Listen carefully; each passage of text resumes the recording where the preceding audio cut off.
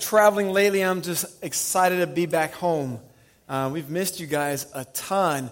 Big ups to our facility guys for getting this place nice and clean as they do each Sunday, and the sidewalks shoveled and plowed and salted. Grateful for you all, man. It's a labor of love, and we definitely appreciate it. We got some exciting things coming up here in the next few weeks. We got our potluck, like Jeremy said, on Wednesday. You guys got your Christmas costume ready for that yet? All right, I'm going to try to win a competition there, so I'm still thinking through what's going to look like. Yeah, the next week the kids are going to do great. The kids program will be in both services, as Jeremy mentioned. And, man, this is a fantastic opportunity for you guys to get family, friends, neighbors. You got to invite them on out because they'll come. They'll watch your kids. They'll watch your niece, your nephew, your grandchild, your friends' kids, whoever it is. And people, it's on their radar, and they want to know about Christmas. Speaking of Christmas, you ever go through Christmas pictures and see a picture of you opening a present from when you were a child? Or you see a toy and it just brings back some memories? I mean, can you think of that toy right now? I remember there's a picture of me and my brother holding these two Karate Kid toys. He had Mr. Miyagi and I had Daniel-san. And I remember that so vividly, opening that present, being thrilled, and you press the button, their leg kicks, I remember opening Nintendo games, like not even like Super, like Nintendo, the original. And I remember being so excited about that. And so I see pictures of me as a kid or me and my brother as kids with our toys. Like for me, it's more than just a picture, isn't it? It starts bringing back memory. You start retracing, backtracking some. And the more you backtrack with those kind of memories, the sweeter the memory gets. And the truth of the matter is that's what really is at the heart of Christmas. It's a call to backtrack. It's a call to retrace our steps to remember how we got here. And what we are doing in this series, we're retracing our spiritual steps to the Old Testament of the Bible. Last week, Jeremy talked about how from the very opening pages of the Bible, God gave a promise to send Jesus. And thousands of years later, he then showed us from John 1 how that promise has been fulfilled. Today, we're going to do some retracing as well and look at other parts of the Bible that help us understand our spiritual heritage. Jesus has come, church. He came. He came once. He's going to come again.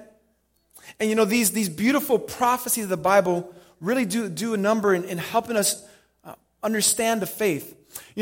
We say Christianity is a belief that comes by faith. We must believe. But this is important for all of us. It is not to say then that Christianity, though, is absent of reason, in fact, and evidence. And this is crucial because around Christmas time, people are asking questions about the validity of the Christian faith. And the truth of the matter is there are compelling facts that lead us to believe what we believe if you're a follower of Jesus. There are convincing proofs. There are confident evidences that we can have. And so as I look for us today, some of us are at a place in our spiritual lives, maybe in our exploration of Christianity, looking for evidence to believe. Like I'm looking for the facts. And I've talked to many people in these situations before. Where they're like, okay, why believe Christianity over against Islam or Buddhism or Hinduism or whatever it might be? And so you might be looking for evidence. And so I hope that today's evidence, you would see the compelling nature of that. Some of us are looking for confirmation to strengthen our faith. I know there's been times I've been battle-tested and wearied and worn down, even in my faith, where I wake up and I'm like, man, I'm struggling here, God. I'm battling unbelief. I'm battling different other kind of things. And I need God to confirm and remind me of the truths of what we believe. And I hope today will do that for those of you who need that. And yet still there are others of you who say, I just want to grow deeper in my understanding so I can defend my faith. So I can give people this compelling, convincing evidence of why I have a confidence in Jesus and why Christmas for me means something far greater than presents and a tree. And so today we're going to look at some of this evidence. We're going to backtrack. We're going to retrace our steps. And this is what we're going to see. We're going to see that God did the impossible to make the impossible possible. God did the impossible to make the impossible possible. And so I'm going to unpack that statement for us. And we're going to retrace our spiritual steps, not in the New Testament where Jesus comes on the scene, but we're going to look back at a prophecy that says he's coming on the scene. It's a prophecy which says that the virgin will be with child and will give birth to a son, and you shall call his name Emmanuel. And Matthew quotes that verse in Matthew chapter 1. But what I want us to see is, where was that verse first given? And why was it given? And why is that important for Christmas? You see, every Old Testament passage has a story, a context around it. So we're going to find ourselves in the book of Isaiah, chapter 7, and that's on page 571 in the Pew Bibles in front of you. Isaiah chapter 7.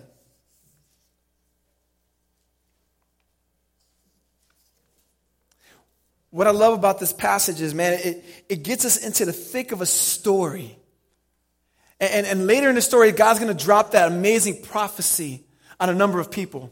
But man, we got to understand the tension that's going on so we can understand how significant it was when God said what he said. Isaiah chapter 7 comes after Isaiah was called as a prophet. He was a prophet, a follower of Jesus, or a follower of God at the time. Jesus had not yet come on the scene. He was a prophet who received words from God, and he gave prophecies. Now, in the Bible, a prophecy is a message given from God to an individual about things that are going to come in the near or distant future. That's what prophets did in the Bible. They gave a message about near or distant, or sometimes both, near distant information that God had given to them. And here in the book of Isaiah chapter 7, Isaiah had just got his calling as a prophet, and now we're seeing him fulfill his calling by being a messenger of God to the king in his land, a king by the name of Ahaz. Isaiah chapter 7, verses 1 and following, would you follow along as I read here? In the days of Ahaz, the son of Jotham, the son of Uzziah, king of Judah, Rezin, the king of Assyria, and Pekah, the son of Remaliah, the king of Israel, came up to Jerusalem to wage war against it, but could not yet mount an attack against it. When the house of David was told, Syria is in league with Ephraim, the heart of Ahaz and the heart of his people shook as the trees of the forest shake before the wind. I'm going to pause there for you guys. So this is what's going on. God's kingdom of Israel, by this point, had been divided into two regions. The northern tribes became a nation called Israel, and the southern tribes became a nation called Judah. And each of the parts of the kingdom had their own king. And though they were all Israelites, Jewish people, they began to have animosity toward one another to the extent in which we see here, the northern kingdom was making war against the southern kingdom. I mean, this is family. And things got so dark among God's people that here the king of Israel starts getting a treaty with another king of Syria and say, hey, let's together go and conquer the southern kingdom of Judah. And we'll establish our own new king on there. Now, this is a big deal because this is what happened. God gave a promise to King David many generations before, saying from your family is going to come a king who's going to reign for eternity. And every time the throne was threatened, God's promises were questioned. Will God continue this? Will God give us his promise? And so there in Isaiah 7, King Ahaz, the king of Judah, a descendant of David, is afraid now. He's saying, man, these two armies are ready to wage war against us. And if we read into other parts of the scriptures in the books of 2 Kings and 2 Chronicles, we see that they've already begun to wage war around nearby villages. And over 120,000 people had already been killed from the kingdom of Judah. And now they're ready to wage war against the capital city. And King Ahaz and the rest of God's people are shaking in their boots. Now you need to know something about King Ahaz. He inherited this political conflict. It was his dad's problem that now came to him. But Ahaz was no saint. In fact, he was one of the most wicked kings that Judah had ever seen. He worshipped idols, the kind of idols that told him, according to their customs, to sacrifice his own children in the fires. And so he made his own sons walk through fire and be burned to death to appease his new gods. And the sad thing is, God's people followed suit along their king's way of belief. And so, yes, the kingdom had problems coming to them. They were a wicked kingdom. The northern tribes were wicked. God's people had fully rebelled. And so this story is about a rebellious people and a ruthless enemy.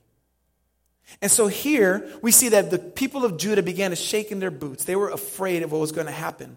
And God gives Isaiah a prophecy. And if you look at chapter 7, verse 4, he tells Isaiah, hey, go to the king Ahaz and give him this message. And he said, say to him, be careful, be quiet, and do not fear. Do not let your heart be faint because of these two smoldering stumps of firebrands, these two nations. Verse 5, because Syria and Ephraim, that's the northern tribe of Israel, and the sons of Remaliah had devised evil against you. They've said to themselves, let us go up against Judah and terrify it, and let us conquer for ourselves and set up the son of Tabeel as the king in their midst. But then Isaiah says this in verse 7, it shall not stand, and it shall not come to pass. God looks his king in the eye, and though he's wicked as anybody is wicked, God says what they're saying isn't going to happen to you. Not just yet. Not just yet. He goes on to tell them there in verse 8, for the head of Syria is Damascus, and the head of Damascus is Rezin, and within 65 years, Ephraim, that's the northern kingdom of Israel, will be shattered from being a people. And the head of Ephraim is Samaria, and the head of Samaria is the son of Remaliah. God saying, their words aren't going to stand. I'm going to bring an end to them. And then he gives this stern warning to King Ahaz. He says in verse 9 at the end, if you are not firm in faith, you will not be firm at all. God says, I'm going to bring them down. I'm going to take these other kingdoms down. And here's a warning to you. You're going to be firm in your faith in me. And if not, you won't be firm at all. This is God's message for King Ahaz, the wicked king. And now he's put to the test. He has an opportunity now to say, where is his faith going to be? And so God tells him this challenge in verse 10. Again, the Lord spoke to Ahaz, said, ask a sign of the Lord your God. Let it be as deep as Sheol or as high as the heavens. God's saying, I want you to put me to the test right now, King Ahaz. I just told you, if you're firm in the faith, you'll be strong, but if you're weak, you'll be failing. So put me to the test and see if my words are true. Well, King Ahaz has a different plan in verse 12. You see, Ahaz said, I will not ask, and I will not put the Lord to the test. Now that sounds very upright, doesn't it? Like, oh no, I'm not going to test God. But the thing you got to understand here is this. King Ahaz wanted nothing to do with the God of Israel. He hated the God of the Bible. And in fact, he wanted nothing to do with him to the extent in which, in his time of trouble, he reached out to another army asking for backup. And this other army is the kingdom of Assyria, one of the most wicked nations in the world at the time. And so here King Ahaz is saying, God, I don't want your words right now. I've got my own plan in place, and things are going to work out. And then God says this, hear then, verse 13, O house of David, the people of Judah, is it too little for you to weary men that you weary my God also? Therefore the Lord himself will give you a sign. See, Isaiah says, you're not willing to ask God for help. You're not willing to put your faith in God and your trust in him. Well, God will give you a sign. And mark my words, he will come through on his word. And this is the sign, verse 14. Behold, the virgin shall conceive and bear a son, and shall call his name Emmanuel. You should call his name Emmanuel. What God is saying here is this. You see, Ahaz, you've got a ruthless enemy knocking at your doorsteps. And here I, the God of this universe, am offering to come to your deliverance, but you are keeping me at bay. And God's saying, you know what? I've got a plan. I'm going to destroy a ruthless enemy, and I'm going to do it by a virgin giving birth to a child. And so, of course, God is giving a bigger picture here. He's saying, King Ahaz, you're not willing to trust me with this foe, but I tell you, there's a greater foe out there. And with the greater foe, there's need for a greater deliverer. And now God's pointing to something far greater than Ahaz had any clue about. Indeed, Ahaz would get rescued from these two armies, but the ones he put his trust in were the ones that ended up coming for his own people. His plans failed. And the question is, did God's plans fail? Did God come through on this promise 500 years before Jesus? Well, one thing I love, you ever watch football? And after a guy makes a big play, he's got a touchdown dance. You ever think about what yours would be when you see that? Like, have you ever scored a touchdown? See, these guys go out into the end zone in a football game after they score a touchdown, and they're dancing it out because they just came through big time. They just made everyone see how awesome what they did was. And they're going to dance it out to show it happened, to show everyone what took place. And so here in Isaiah 7:14, God is making a big play here. And in Matthew chapter 1, God's about to do his touchdown dance.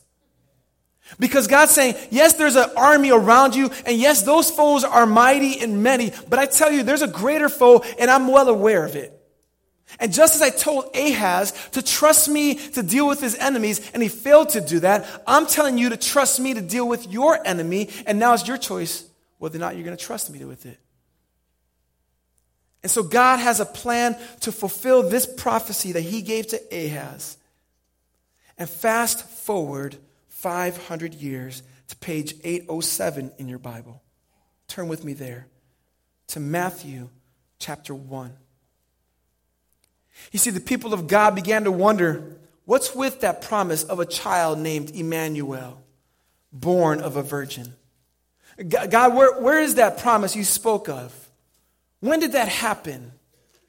And for 500 years, people said and longed for God to follow through on his promise. And that's why I love the song that we sang today. That hymn that says, O come, Emmanuel, and ransom captive Israel.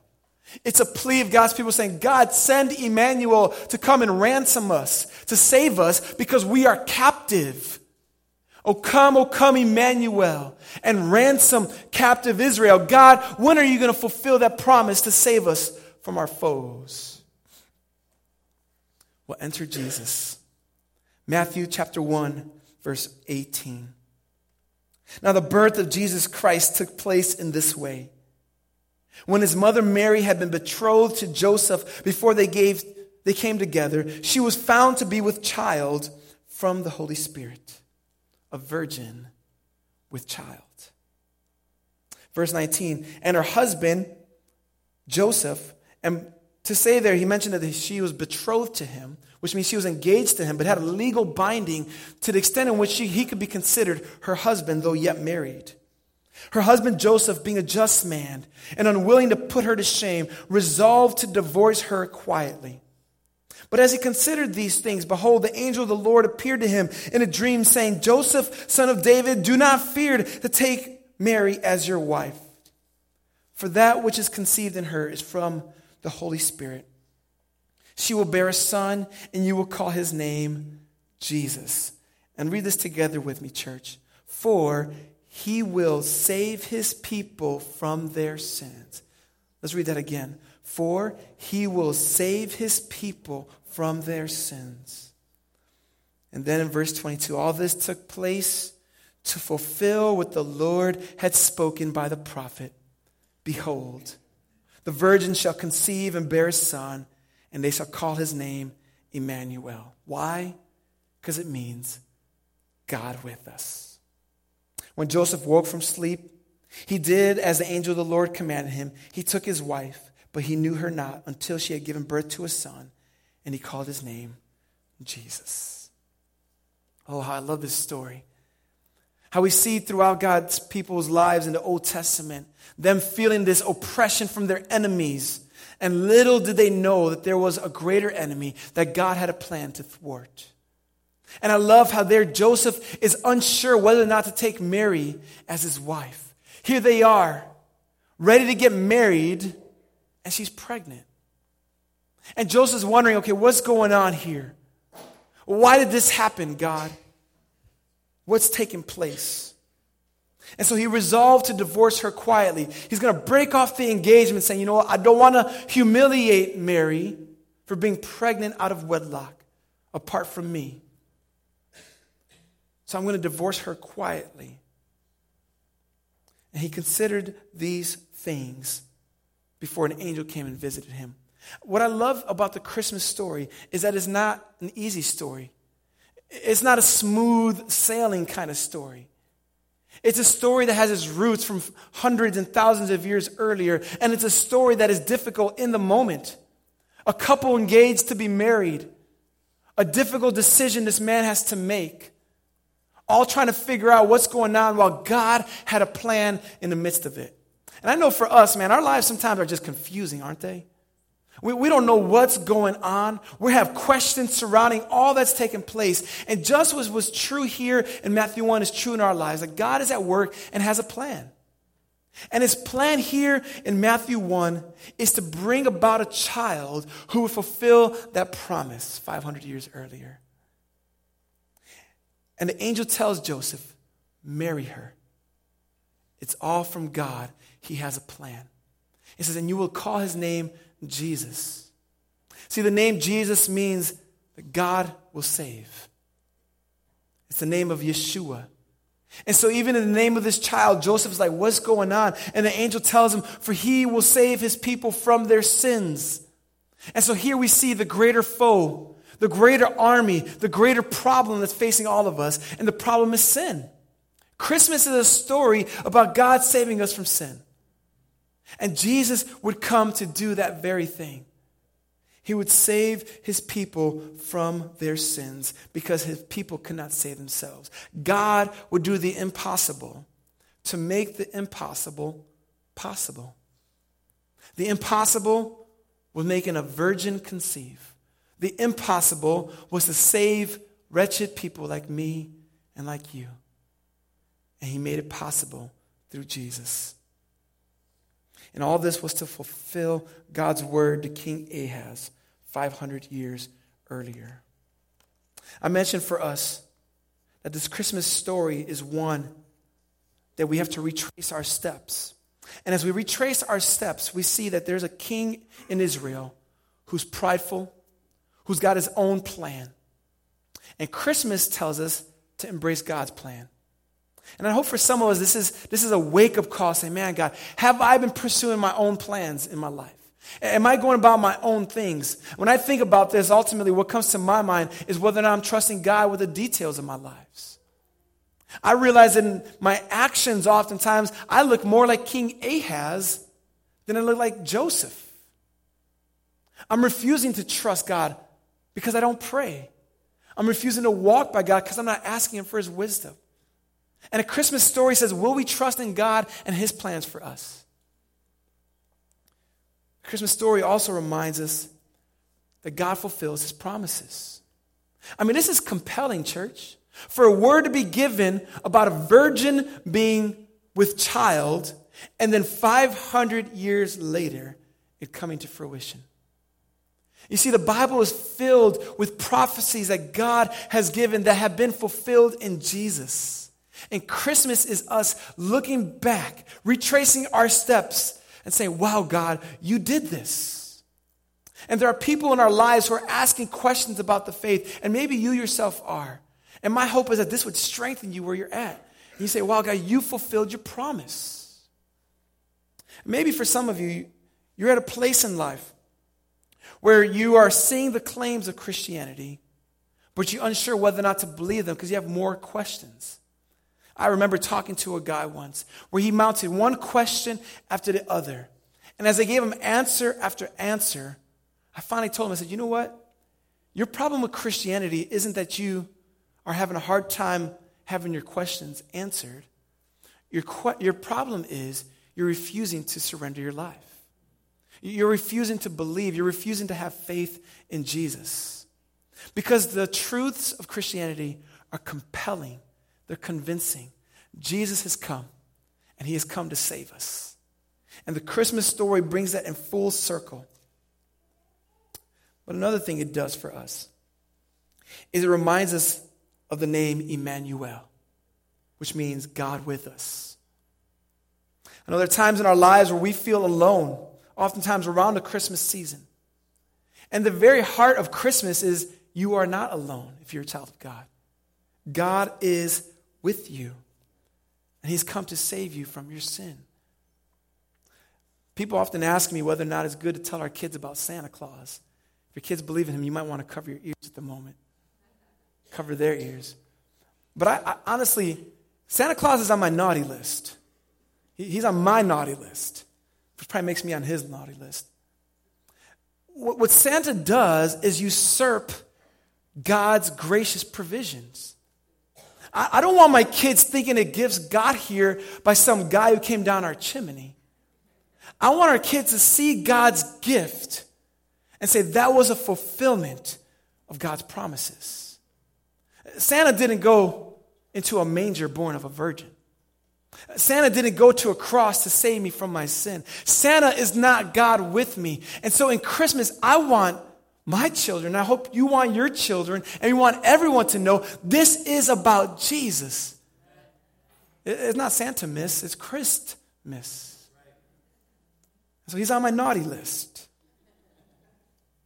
Jesus says, though our sin are as scarlet, he'll make us white as snow. He'll purge us whiter than snow. As far as the east is from the west, so far does he remove our transgressions from us. Well, the question is, how did Jesus come and save his people from their sins? Well, it's the same message we talk about every week here at the Brook. But it's a message that we need to remind ourselves of. This same Jesus lived a perfect life. This same Jesus went to the cross. And this same Jesus took our sin upon his shoulders, died and conquered death, so that when we put our faith in him, we can live forever. And what's so beautiful about the book of Matthew, it starts out saying, God with us. And it closes with a statement, God with us. You see, in Matthew 28, this Emmanuel, this Jesus, after he had risen from the dead in Matthew 28:20, he says, go make disciples of all nations, baptizing them in the name of the Father, the Son, and the Holy Spirit, teaching them all that I've commanded you. And he says this, behold, I am with you always. God is with us. Maybe you need to be reminded of that this season. That our God would never leave or forsake us when our faith is in him. That the Emmanuel has come to save us, and he has come to walk with us through all of eternity. Several weeks ago, my family and I went out and cut down our first Christmas tree together. We'd never done that before. And so when you show up to these Christmas tree farms, there are literally thousands of Christmas trees. I learned that there are types of Christmas trees. Never even once crossed my mind. There are firs, there are spruces, there are pines. I'm like, a pine tree is a pine tree. I'm like, no, there's Scotch pine and there's white pine. I'm like, this is news to me here. And so now we're doing some investigation about the kind of tree we're going to select. And so we're walking through this Christmas tree forest, and we're trying to get that perfect tree. And for us, the perfect tree had to be a certain height. It had to be a certain kind of fullness. It needed the right kind of branches to hold up our ornaments, because we got like 1,000 of those. And so we needed to get the perfect tree. And you know what? The truth of the matter is everyone else around us is trying to get the perfect tree. So now you're jostling for position. You're trying to claim a tree. Say, hey, hold on to that one. We're going to go over here, but stay right there, you know? Because this is what we do. We are looking for the perfect tree. And so we found our perfect tree. We cut that thing down. I felt like I slayed a deer. I was bringing it down, pushed it over, looked at that tree like what, you know? Put it in the car, got home, and there our perfect tree is up, and we realized it's actually not that perfect. It has like these two really weird branches that curl up almost the height of the tree. We're like, should we cut those down? And we're like, no, that's a signature branch, you know. Where's the story going, right? No.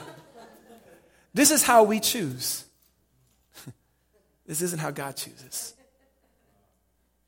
God didn't send Emmanuel looking for perfection. He came and walked among us, and where some of us are spruces and firs, we're people from all walks of life, all ethnicity, Asian, black, white, Hispanic, and beyond. And we've all got different stories. But the common denominator is, in this forest of people, there is not one that's perfect. And though we could appear to be such, we take a deeper look. We know there's no perfection in any of us. We have our signature branches in our lives. Our imperfections are ever in front of us. And yet what God has done is walk on this life, in this earth, and walk through our forests. And in his kindness, he chose us. Not because we were perfect, but because he is Emmanuel. Because he is fulfilling the promise he gave to Ahaz, the promise he gave to Adam and Eve in the garden in Genesis 3:15. Jesus is one who has come, and God has done the impossible to make the impossible possible. Ultimately, to make the imperfect perfect. See, when Jesus went to the cross, his perfection was put on those who had put their faith in him. And our sin was put on his shoulders. And when we put our faith in Jesus, we know that we are children of God, not because of anything we have done, but because everything God has done. Our faith is compelling. And a lot of times it's not the evidence we're looking for. It's the white flag we need to raise that we're refusing to raise. And just as King Ahaz in his arrogance says, God, I want nothing to do with you. Church family, don't follow his steps. But say, no, God, I know I need you. Yeah, there's more than two kingdoms knocking at my doorstep. There is sin in my heart, and I can't do anything about it. But God, I know Emmanuel has come. So as you retrace the steps of this Christmas story, remember God's gift, his son Jesus. For some, let that be the evidence and the reminder you need to put your faith in him. For others, let this be the confirmation you need to strengthen your weary faith. And for others, let this be the understanding you need to defend your faith this Christmas and to make much of Jesus who came down to walk among us. Let's pray, church.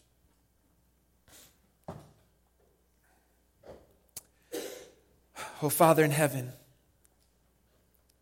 our hearts resonate with the words, O come, Emmanuel, and ransom us, save your captive Israel. And Jesus, we thank you. And we can rejoice and rejoice. Emmanuel has come to thee, has come to us. And so, Lord, this Christmas, I pray that our faith would be in him and in no one else. That we wouldn't look to other nations and other things and other addictions and other support structures in our lives. I pray that we would look to you, God, as our confidence. That we would look to you as it's on our lips in our celebration, oh God. And I pray, Lord, that you would get all the glory and all the credit for saving imperfect us. And Lord, I pray that we would walk in confidence, knowing that you will be with us always, even to the ends of this earth. Father, for any who don't know you today, Lord, I pray that they would cease resisting you, Lord. That we stop pushing you away. As they put their faith in you, Lord, and believe in you, the only one who can give them life and forgiveness. And so, Father, we bring these things before you. In the name of Jesus, I pray.